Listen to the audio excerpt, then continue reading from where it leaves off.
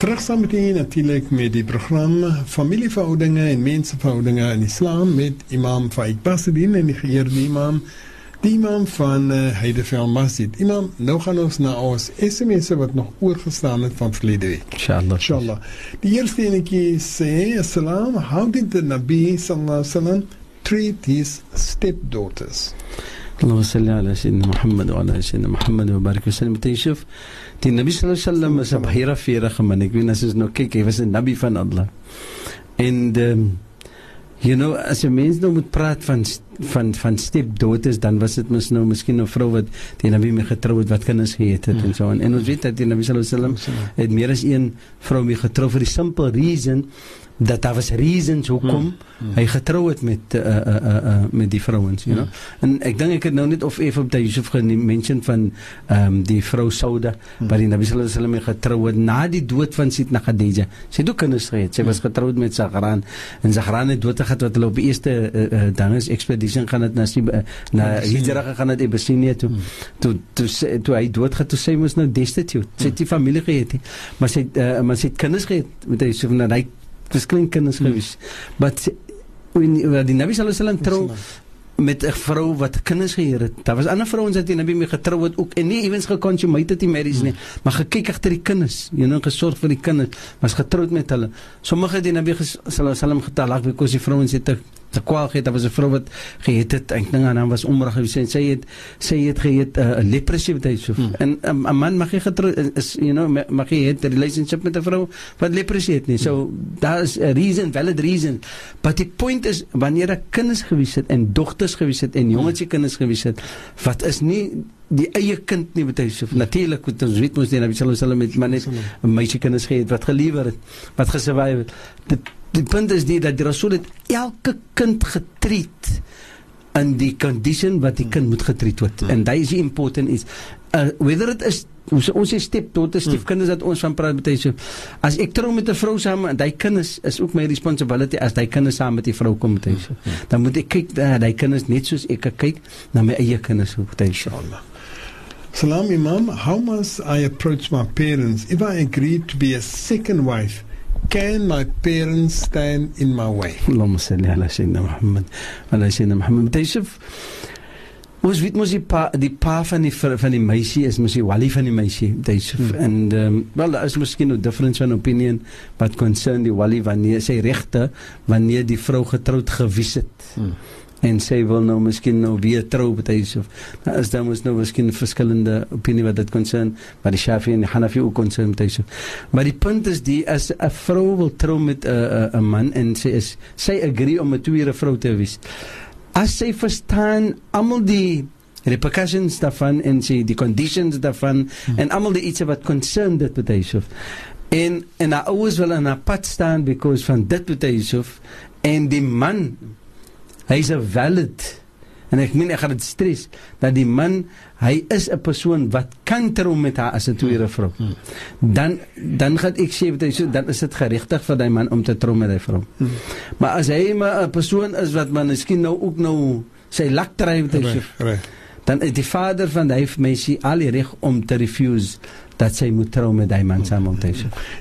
Imam, net op die, hoe belangrik is dit dat as 'n vrou, en ek vra nou wie onkunde, as 'n vrou besluit sy wil die tweede vrou word, hoe belangrik is dit voor die trou, dat iemand, of dit nou is, die alim of wie ook al, vir die vrou eintlik wys wat dit beteken om 'n tweede vrou te wees. Ja, kyk, wat moet gestres word, uit alle respect het met Yusuf, al twee kante moet gestres word, die man se eligibility om te kan trou met 'n tweede vrou, en ook dat die vrou wat die tweede vrou gaan wees, dat sy moet verstaan wat is haar regte.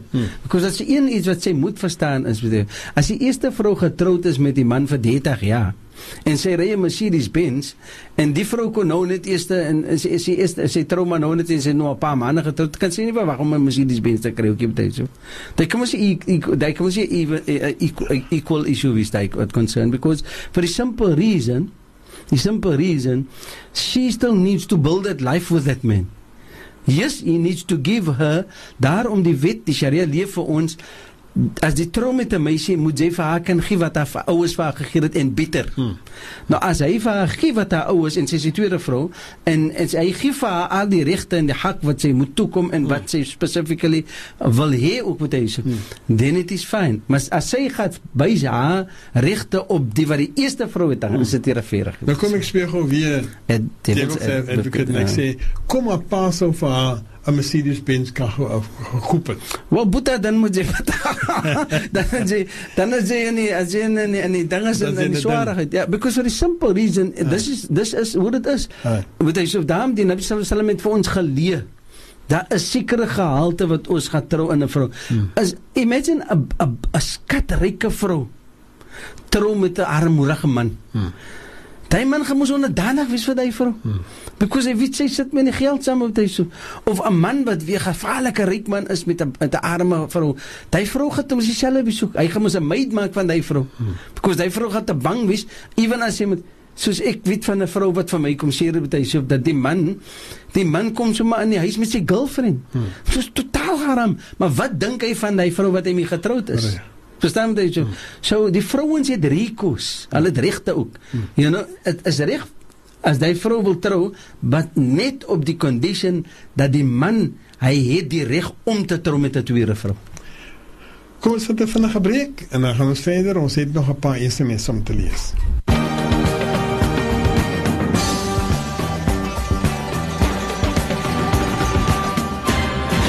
Familieverhoudinge en mensenverhoudinge in Islam met die geëerde Imam Faiek Basserdien, imam van die Heide Masjid. Imam, ons gaan voort met ons SMS.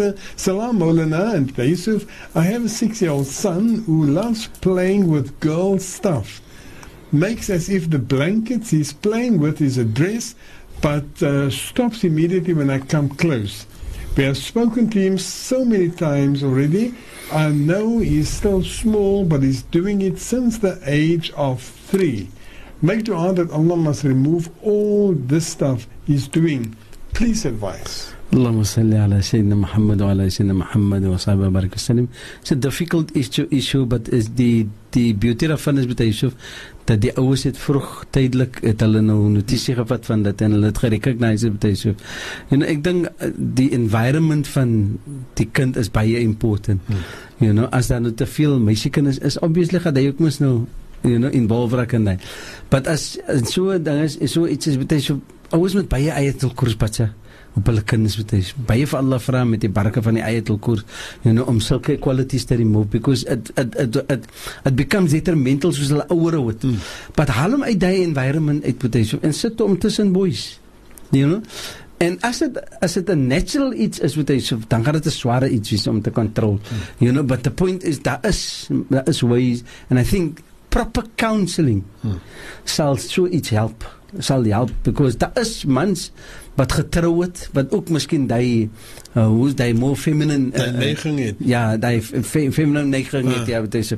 But het wil nie sê dat hulle is feminine nie. You know, die hele ding is die, hoe word hy ook opgebring, you know, en as hy meer tussen die meisiekinders gaat wees, dan gaat hy natuurlijk continue met die particular gehad. But bid sy baie die ayatul kurs en vraag vir Allah subhanahu wa ta'ala vir die kind assistance with hy so. Alright. Assalamu alaikum, Mom. The questions regard the man who has some sort of credibility in the community and proposed to her sounded so familiar. Dat was een van die iets wat ons verlede week of die week van de discussen. Imam, the same happened to my daughter after we had the parents, after we the parents met this man. I investigated this man only to discover nobody knew him.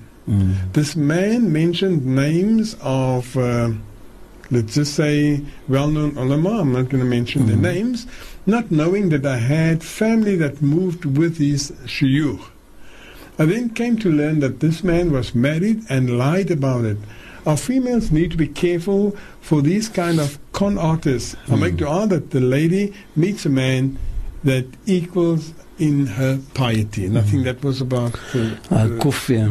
Yeah, I think it was the Mu'allima or something. You know, Yes, I think it was that geweest. But Yusuf, daar is baie iets soos dit wat ingaan, you know, with all due respect with Yusuf, you know, I mean, daar is foreign nationals wat ook die issue op mee gekom het, wat ook ingekom het met die criteria, simply because hulle wil trou miskien vir nationality, wil trou miskien because vir 'n passport of vir 'n ID document or whatever the case may be with Yusuf. Daar is baie wat sulke incidents cases wat gebeur het in die past. Daar is vrouens wat vandag miskien sit met 'n kind ook nog met Yusuf en die man is nêrens te kry weer nie. En sommige van hulle kom net voor vir hy short period of time. Ek weet van 'n man wat getroud gewees het met 'n vrou vir 'n paar maande en toe sy nooit weer te sien nie met Yusuf. So these are things that gebeur en die vrou is reg met Yusuf. Ons vrouens moet aware wees. You know, don't be vulnerable wanneer 'n foreign national kom na jou toe of 'n persoon van 'n ander status en 'n ander klas. Nou voel ek nee, ek wil trou met die man nie. Investigate, do your thorough and proper investigation what concern your spouse with this. Inshallah. Salam, what do you do in a case where the wasiya was given to the stepchildren, but is more than the own daughters are getting? The sisters are feeling sad as the stepkids are getting more. What can we do in such a case? Allah sallallahu alaihi wasallam. Yusuf, jy een van die erfsakke wat Yusuf, die issue van dit is dat, you know, die wasiya kan maar net wees 1/3, jy kan nie wees meer as die nie. You know, die issue van iemand doen injustice, you know, wat die uitdeling van die shares wat concern die miraas wat Yusuf concern. 'n vrou kan net kry haar portion wat Allah voorgeskryf het. Die man kry sy portion, die ouers kry hulle portion, even as dit kom na die klein kinders ook met Yusuf, daar is mos tye wanneer hulle kan almal inherit. Die broers en die sisters kan ook inherit. But daar kom hulle tyd kom. Maar as jy meer as die stipulated portion gee, dan doen jy injustice na die heirs, na die mense wat eintlik moet inherit met Yusuf. En die mag nie wees nie. Die is totaal haram. Ons het opgebring die ayah wat Allah subhanahu wa ta'ala sê, moenie wees van die mense wat geëet het van jou eie broer en suster nie met Yusuf, which means jy het geëet hulle eie vlees nie. Dat concern hulle regte, hulle hak, en jy geëet nie met Yusuf. En dit is totaal haram. So, as dit is dat daar is miskien nou 'n misunderstanding wat concern het, die shares met Yusuf, dan dink ek ons mense moet eerder gaan na die persoon, na die ulama, wat specifically vir hulle kan lead and guide wat concern dat met Yusuf. Inshallah. Islam Imam, what does one do when you visit the qabristan for your mom or dad? What's the easiest to bacha? Die simpelste iets om te doen met Yusuf, wanneer mens staan daar so by jou ouers en wys respect aan die maqabir, because dis 'n plek wat jy gaan lê ook en dit ultimate is met jou ouers, dan bacha surah Fatiha en vra vir Allah subhanahu wa ta'ala. Surah Fatiha is 'n gevaarlike powerful surah, is 'n baie groot recognized surah in die Heilige Koran by al die mufassirin, en Allah subhanahu wa ta'ala het great status gegee aan surah Fatiha. Read surah Fatiha en vra vir Allah met vergun noor in al qabr en vergun vir hulle plek in die Jannat, en met die maklikste iets om te doen. Amen. Assalamu alaikum to Yusuf en Imam. My suster se man het 'n kind in hulle huwelik gemaak. Die boy van 2 jaar, hy is nou 14. En wil vir hom gee vir sy ma, maar die man word kwaad. Help kan hulle. Die man word kwaad? Die man moet kwaad, ja. So die kind was seker... die kind was 'n buite egte kind, maar nou sy in die huis kom bly by die man se moet seker wees. Which means die man se vrou het aanvaar dit toe is. Ja. Dan bly hy saam met sy man, met sy pa, en die vrou, nou wil hy die pa die kind terug hê. Nee. Het sê net hy wil teruggee vir sy ma, maar die man word kwaad. Nou ek weet nie of het die pa is nie, en of het die ander vrou, die kind se ma, se man is wat kwaad word nie. Ja, nou, daar is klere, maar die kind het die reg na die moeder toe op Yusuf. As hulle die kind wil teruggee na die moeder toe, which means, het kan wees miskien die man wat, hy is mis getroud. Nou, sy vrou wil miskien die kind teruggee na sy eie ma toe. You know? And for that reason word die man miskien kwaad nou, because hy voel dat, you know, hy wil hierdie kind moet by hom bly. So Yusuf is 'n buite-egte kind, you know, en die kind behoort by sy moeder. Dit is sy moeder se kind. Die vader moet sorg vir die kind. Hy is maar biologically die vader, maar hy is nie eintlik Sharia die vader van die kind nie. You know, but hy het al die reg na die kind toe. Maar ek dink as die kind, het moes 'n choice ook. Whether hy by die ouers of by die moeder wil wees of by die vader wil wees. So as dit is dat hy wil by sy moeder wees, dan dink ek hulle moet maar share die, unfortunately, moet hulle maar share die tyd saam met tussen hulle twee, dat hy kan tyd spend met sy moeder en saam met sy vader, saam met Yusuf. Inshallah. Goed, Imam, dit is aan die einde gewees van verlede week sessies. Inshallah. So, nou gaan ons na die vaste. Inshallah. Inshallah. Eerste ene keer. Salam Maulana and Brother Yusuf, I have a big problem within myself. My husband used to once stick in the past, but alhamdulillah we passed that stage.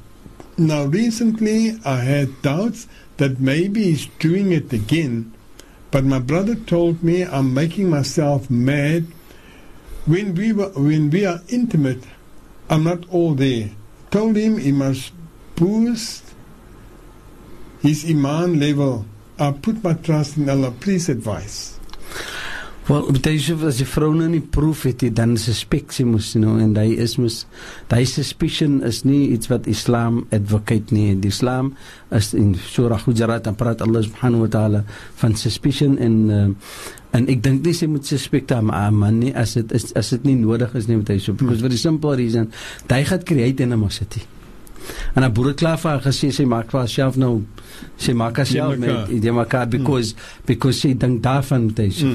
Nou vir die meer feit, dat sy dit opbring, moet sy dit discuss met haar man saam, you know, wees openbaar met hom. Sy het moes gelewe in die pa saam met hom, so sy het sekere symptoms het sy moes opgetel. En sy obviously het sy moes geweet, wat gee die ietsie op die tik, wat gee dit op, wanneer hulle intimate is met mekaar en so aan. So as sy dit weer suspect, dan moet sy praat saam met hom.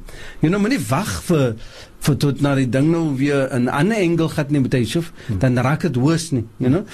Ons moet leer met Yusuf, as ons sien iets is verkeerd, die hadith van Nabi sallallahu alaihi wasallam sê, man ra'a minkum munkaran falyughayyir biyadihi. As jy sien iets is verkeerd en jy sien iets wat nie reg is nie, en jy agree nie daarmee nie, dan sê iets. You know, gun jou mond en praat daarop en so aan.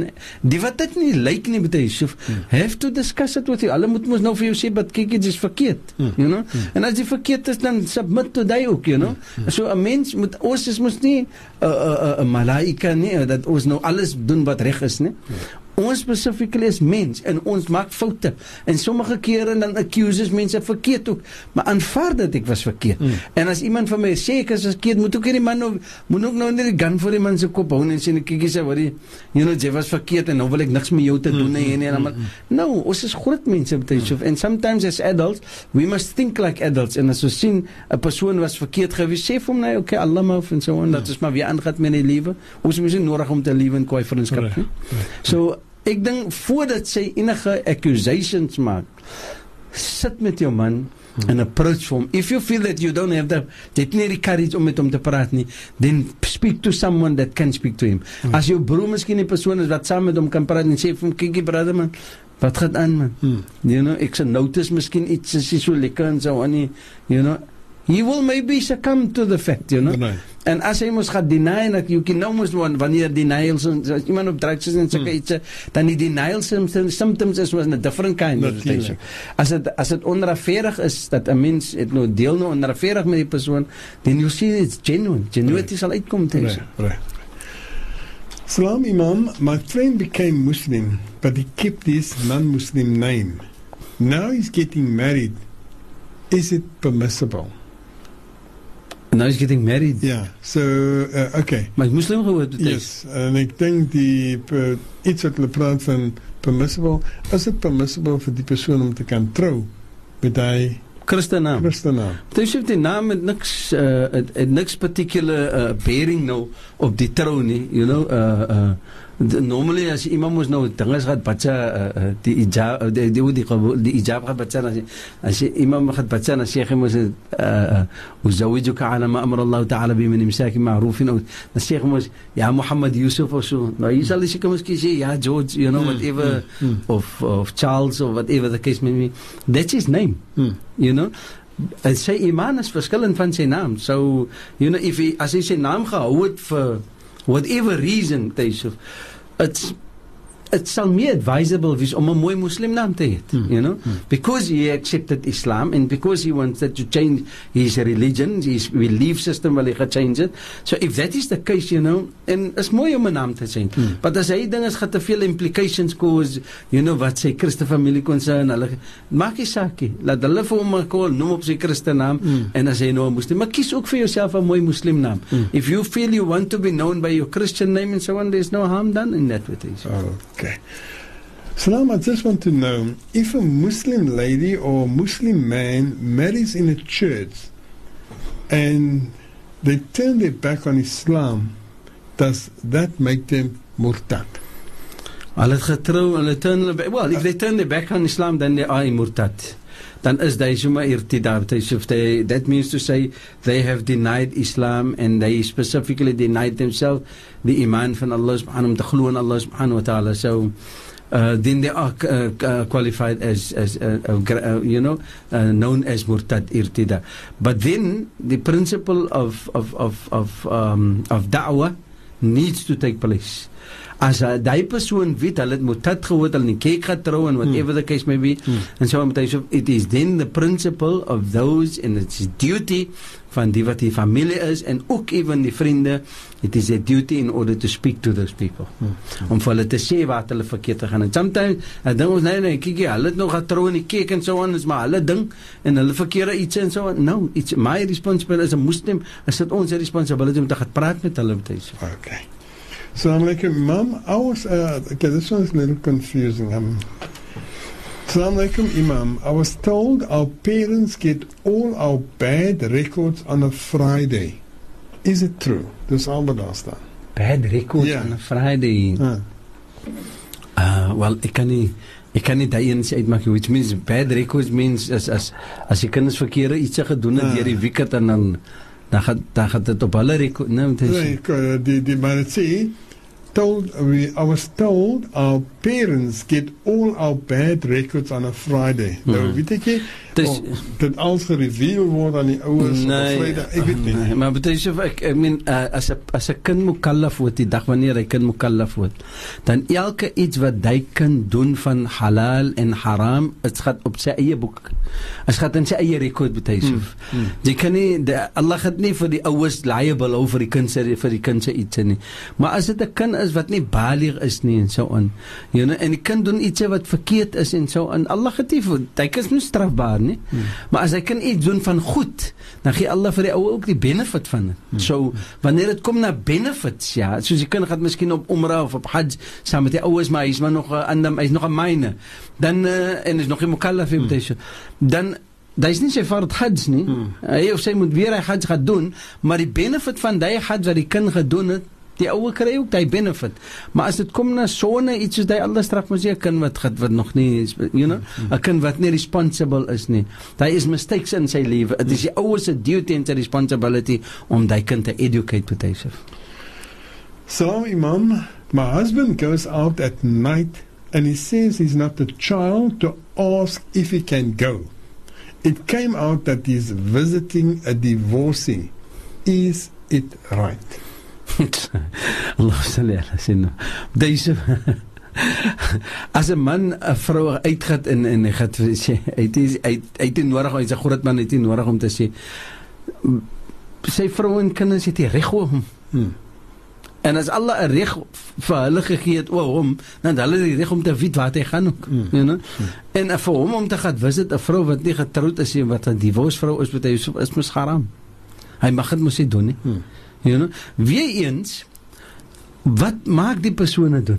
You know, sometimes, and sound it a bietjie baie haas met Yusuf, but I always say, dat 'n vrou moet altyd sorg, dat 'n man nie iets doen, wat sy nie lyk, hy moet doen nie. Simply, as hy gaat visit 'n divorce vrou, betuisef, wat is daar dan nie by die huis wat daar by die divorce vrou is? Verstaan betuisef? Wat is daar dan daar? Is die geselskap beter, is die environment lekkerder, of is het wat die by die huis sê, then the wife at home must look, why? Wat is het wat die vrou, die man uit my huis het laat gaat nie aan? En wat van die ene met die lang oog? Wel, die ene met die lang oog, moet Yusuf, hy kry miskien nog nie genoeg by die huis, wat hy nog voel, hy wil daar, maar hy specifically gaat uit, because hy het 'n lang oog, moet Yusuf. Die persoon, Allah gaat deel met hom samen, but hy is altyd inevitably die ene wat altyd deny wat hy doen. Ja. Because die ou met 'n lang oog het nie die hart om te sê wat hy doen nie. Die Boeta sê nog, hy gaat uit en so aan. En hy het nie nodig om te sê waar gaat hy nie. Hy het nie nodig om te sê nie, maar hy sê, hy gaan visit nie. Nee, maar daarom sê ek, hy sê en daarom het nie, hy gaat uit, maar hy sê nie waar, hy sê, ek het mos nie nodig om te sê na waar toe ek gaat nie. Verstaan jy? So waar ek gaat, maak die saakie. Dat is hoe hy sy attitude is. Maar die ou met die lang oog, hy gaat niks sê nie. Hy kyk maar net. En agterna, dan is as hy knip die kat in die donker, soos hulle moet sê, en agterna, as die ding nou miskien nou uitkom, my van, you know, he's all in denials.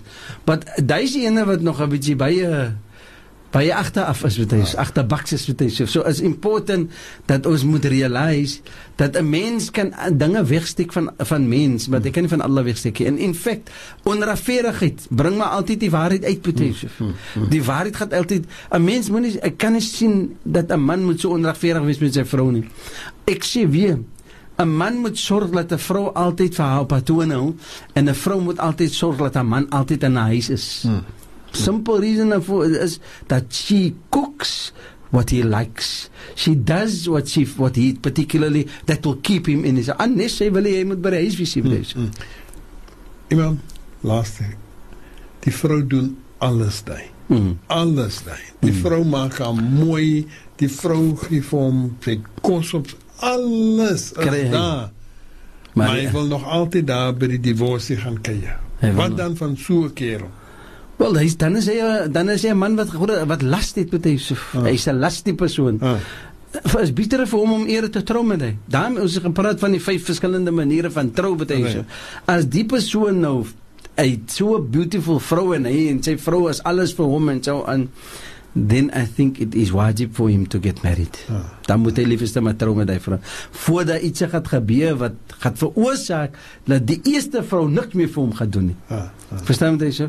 So inevitably, as dit is die geaard van die persoon, moet hy eerst laat check sy iman, because then he does not appreciate. In fact, as die man so optree, dat dink ek hy is nie weet om met 'n vrou getroud te wees wat almal daai iets te doen vir hom. Dan is dit beter vir hom om nie met daai vrou te, because it is disrespectful towards the wife, right? Is disrespectful towards himself. Hy respect nie alles wat die vrou vir hom doen en hy doesn't appreciate it. Dan is 'n man soos hy nie weet om te getrou. As ek met so 'n dogter het of 'n suster het of so en met so 'n man, dan jaag ons ja weg. Kom ons gaan maar winkel toe gou.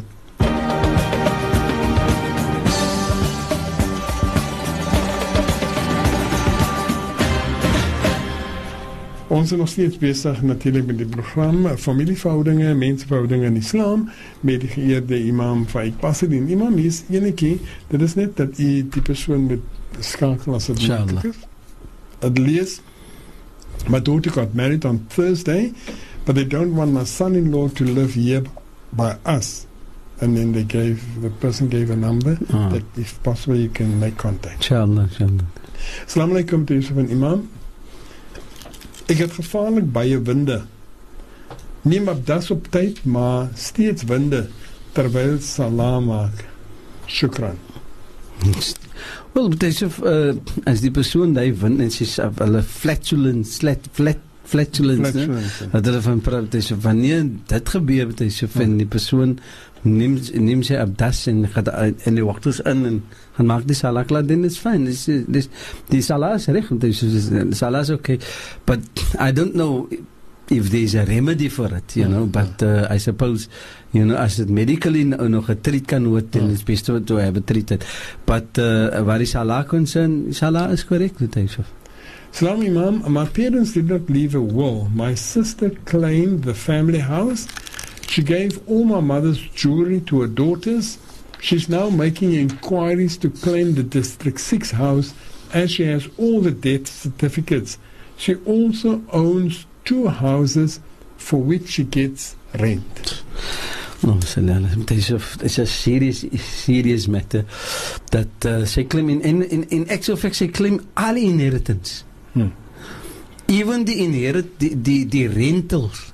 Ja, maar hulle sê she also owns 2 houses en dis haar eie huise wat sy besit en daarvoor kry sy rent. So dis daai inheritance. Dis huise wat sy uithuur wat sy besit.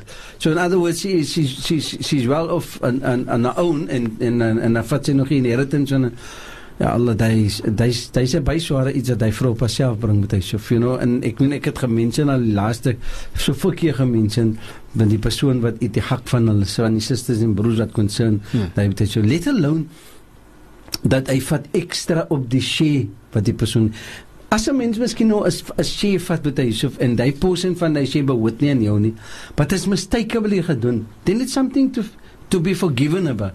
But as ek gevat het 'n pad van 'n share wat nie aan my behoort nie. En ek weet dit met Yusuf.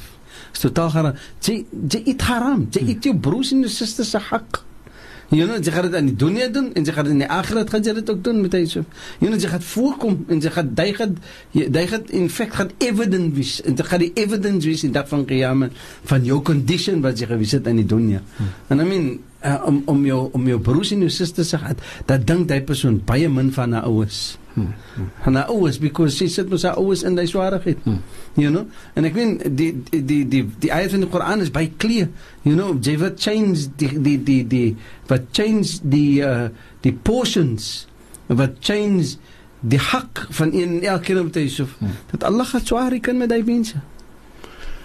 Salam, it's my father's year. Dan seker 'n jaargetal. Is it better to make a pot of food and give it to the poor or give a dhikr and invite the whole family? What does Sheikh say? Yusuf, ek dink die priority is dat ons dua maak vir die ouers, dat Allah subhanahu wa ta'ala vir die baie moet gemaak word, dat Allah moet vergun vir hom die Jannah en so aan. Amen. Een iets wat baie goed is met hy, soos om te kyk wat was die lifestyle van hulle vader. As hy 'n man is wat gelyk het om sadaqa te gee met hy, so then the best thing we do is to give to the poor and the needy. Right? Maak die potkos en gee dit vir die poor en die needy. Is baie goed ook om die familie by mekaar te bring en adhkar te maak en remembrance van Allah en ook onthou die vader en so, you know, en dua te maak vir hom en so on. It's also a good thing to do. But if you cannot afford to do both with Yusuf, then do the one. You know, that is closest to your heart. And especially die wat jou vader specifically liefgehou gewys het. As hy lief gewys het om van mense sadaqa te gee, then make the pot of food and give it to the poor people. You know? Het is ook 'n sadaqa om jou familie te laat roep en vir hulle ook om te laat kom eet. You know, but wat is die iets wat jou se vader miskien om meer 'n choice sal gemaak het dan. En ek dink is om van die arme mense te gee wat hy was my altyd die beste iets. Inshallah. Kom ons vir die breek, ons is nou terug.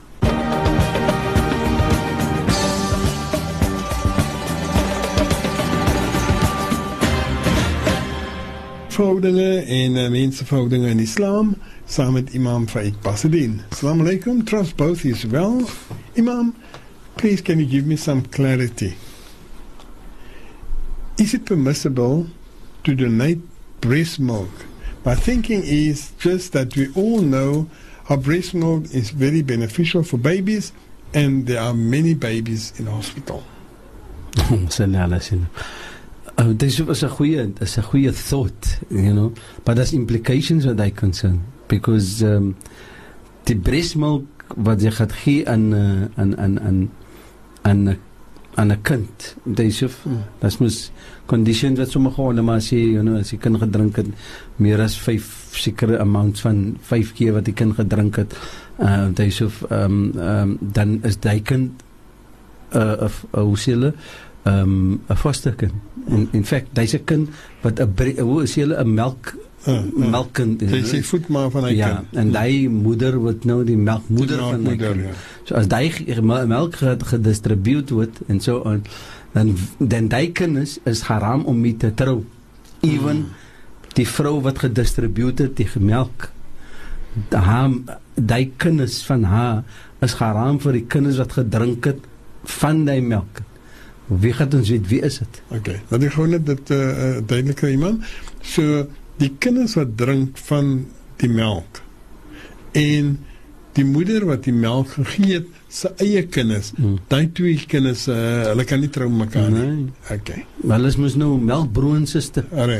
Die enigste manier hoe daar 'n relationship kan kom van mahram buitekant trou betekent is through breastfeeding. Okay. So which means as die vrou gaat, as sy miskien sy vrou wat miskien 'n vrugbare vrou is en sy baie melk betekent en sy voel sy haar melk gaat waste, sy kan dit maar liefste contribute en so on. It's a good thought.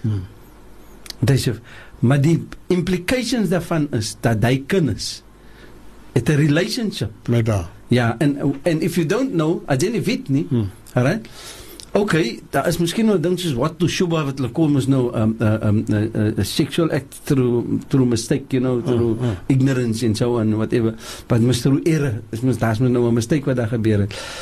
But in the initial stage, moet die vrou ons nou geweet het dat hy gaan die implications wees, and this is why I say it's a good thought, but for the mere fact dat die implications daar is, might even 'n kind wat as might daar miskien 'n jongetjie wees wat met haar dogter involve raak, dan is dit broer en suster. Van hulle altyd gedrink aan die ma. Ja. Okay. So in fact it's not an advisable you know, what they concern, because what the relationship concern, what Sharia concern, is a directly relationship with this. All right. Shukran, ma'am. Salam to you, the topic that Sheikh spoke about now, I just want to ask, what about the women that's over 60? We can't just be ready for our husband because our hormones changes. So that's it. Yes, it's true what the auntie say there, that you know, as jy 'n mens ouer word, even the mans, you know, but if it is that as the mans en vrouens wat nog altyd cohabitally active is, you know, sexually active is en daar is die miskien die dysfunction van erectile dysfunction and issues for that matter, and it lasts for, en hulle is healthy mense, but it lasts for duration of time, dan is dit beter vir hulle om te gaan sien 'n physician, daar is mos therapist, you know, mense wat nou sexologist is en die tipe van iets, hulle specialize in die iets, hulle is physicians, so if you go and see them, they will tell you, you know, maybe there's something in your diet, or this is the reason why your blood sugars may be too hectic, and whatever the case may be. Baie van ons mense wat miskien nou suiker, they know these things, but it wil nie sê dat they maak vir jou nou, hoe sê hulle wat impotent. Ken weet jy? As jy te sê daai nie, the point is there are net so vir enige medical dysfunction is that assistance, daar is help vir die. Net so vir dit ook betekent. En I'm sure dat is ads in 'n ronde wat mense dinge is, en sometimes ons is 'n bietjie skaam vir die ietsie, but it is natural things. It's ietsie wat gebeur on a daily basis. And you know why is baie van die ietsie is because ons die processed foods wat ons eet ook betekent. Goed, Imam, dis die laaste enetjie wat ek nou gaan vat hierso. Salam, Imam Yusuf, a very interesting program. Shukran for all the information. My husband's ex-wife walked out of their marriage. She's using the child against the father. She will take him back if he gives me a talaq. Astaghfirullah. She says, this is creating a lot of tension in our relationship. What must I do as the wife? Please advise. It's challenging, but you know what I can't understand is, okay, the lady has walked out of the marriage. So in other words, sy het the reason, en nommer 1, sy kan nie sommer vashou gekry het nie. As hy 'n vasheg gekry het, dan moet 'n valid reason gewees het van die man se kant, van sy kan wat sy 'n valid vasheg gekry het. If it is that she didn't get 'n vasheg en die man het vir haar talak gegee, dan was daar ook 'n reason hoekom hy vir haar getalak het. Nou sy is uit die marriage invitation. Nou the only way, nou het ons nou weer getrou. The only way would say nou vir hom die kinders sal dit sien, of die kinders sal dit sien is betuig as hy die vrou het talak gee. Ja. Dan sal hy vir haar terugvat of vir hom terugvat of betuig. He's got a legal right to betuig. You know, sometimes I dink ons 'n bietjie ons is Muslims, ons trou is geaccept nie. Ons marriage might not be recognized as yet betuig. But we have a civil right. Om die kind weg te hou van hom as 'n pa, he's got a civil right against that woman. So hy kan civilly 'n case maak against her. You know, as hy niks verkeerd gedoen het nie, then he's got that right. Hy kan nog altyd die country law, die landse wet, kan hy nog altyd exercise. So I think as die vrou nou as onregverdig is in die sin sy wil nou hê, hy moet 'n happy marriage wat hy nou en moet hy nou opbreek because van haar betuig. En sy initially she had sy het die position gehad om getroud te wees met die man saam. Toe loop sy uit. Then I think she's lost her right to betuig. She's got no right in order not to. The wife of which is the second wife, she's got the right in order to tell the husband, Kegi, you can go to the maintenance court or you can go to the courts in order to exercise your right. He support most obviously he can. So if he supports his child, then he's got visitational rights. Goed, iemand, ek het gesê die laaste enetjie, maar ek wil baie graag hierdie ene as 'n laaste een gebruik, want dit klink na baie belangrik. Die ander is ook baie belangrik, maar hierdie ouers klink baie serious. Serious. Salam, wat kan ons as ouers doen as ons seun elke aand uitslaap by sy meisie se huis? Het ons die reg om hom uit te gooi, of hoe gaan ons te werke? Hy weier om te trou. Hy weier om te trou. Ja Allah, so kan bring ons by ongeluk betuisef. In fact, en hy is mos nou regtig veroorsaak dat die ouers moet hy drastic stap vat om vir hom uit die huis te sit. Betuisef, ek dink voor die ouers enige iets drastically doen met hy so, hulle moet eers kry 'n counselor of kry 'n persoon wat nou 'n imam of 'n persoon wat hulle weet kan tegniek gebruik om te praat saam met hom, of even 'n vriend ook van hom. You know, wat het hy access na hom toe, wat sal kan praat saam met hom en vir hom te advise wat hy doen is verkeerd. Maybe sien hy nie die reality van die verkeerigheid neemt hy so. Maybe moet hy kyk sometimes, dan ons mense ons realize nie, ons sê ding is haram, is right man. You know, waarvoor moet ek kan, is right, ek kan weer taubat maak, of ek kan weer, but hy realize nie die ongeluk wat hy bring. Die is exactly the issue wat concern, wat ons praat van met hy, so ons vra vir dua, en ons vra vir Allah for guidance, and so, and we don't get these things. You know, ons kry altyd maar altyd die trials en die tribulations kry. Ja, vir hoekom? Because van dit soort te lewe. Amongst ons lewe daar mense met vrouens of met mans wat totaal haram is betuig. En ons realize nie, die het 'n impact op ons community. En as 'n gemeenskap moet ons uitsien vir een en die ander. En ek dink wat hierdie concern is voor die ma van die ma en die pa van nog wil uitgooi betuig. Kry mense in. En try om vir hom van die point af te challenge, because sometimes moet ons 'n harshe route gebruik om vir hom te laat realize wat hy sê. If it is you have to go to the extent and say vir hom, kyk boeta, jy wil nie trou nie, jy wil alles se wet exercise nie, dan gaan bly jy maar een keer by jou meisie. En val een keer in die haram. Ons kan ons kinders gaan steen haram. Ons wil ons kinders jahannam toe steen nie. So die beste ding is om te doen is, gaan dan na haar toe en sê vir haar wat sy doen, wat hy concern. As sy so lief is vir hom, laat hy trou met jou saam. Otherwise, deny him from coming here. You know? Daar is ook nog 'n route wat kan gevat word, en sometimes dan moet ons die exercise, die harshe route, inshallah. Inshallah. En op die punt gaan ons dan ook klaarmaak, net hier so enetjie wat sê, en dis net iets wat ek lees vir u. Shukran for the clarity on my question regarding the breast milk.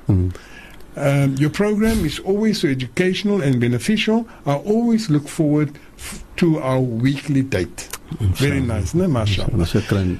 So on that note, op die noot is het tyd vir ons om te groet. Amen, inshallah. Ons moet nou toemaak, die 2 ure is verbygegaan. Alhamdulillah, baie spoedig. En alhamdulillah, weer eens vir u sê bye. Shukran vir wat u weer eens vanaand saam met ons gedeel het. Inshallah mag Allah vir u altyd bewaar. Amen. En u familie bewaar en vergin al die hartse verlange en drome. Amen. En as ek mag, soos ek maar altyd vir u vra om vir ons af te sluit met dua. Amen.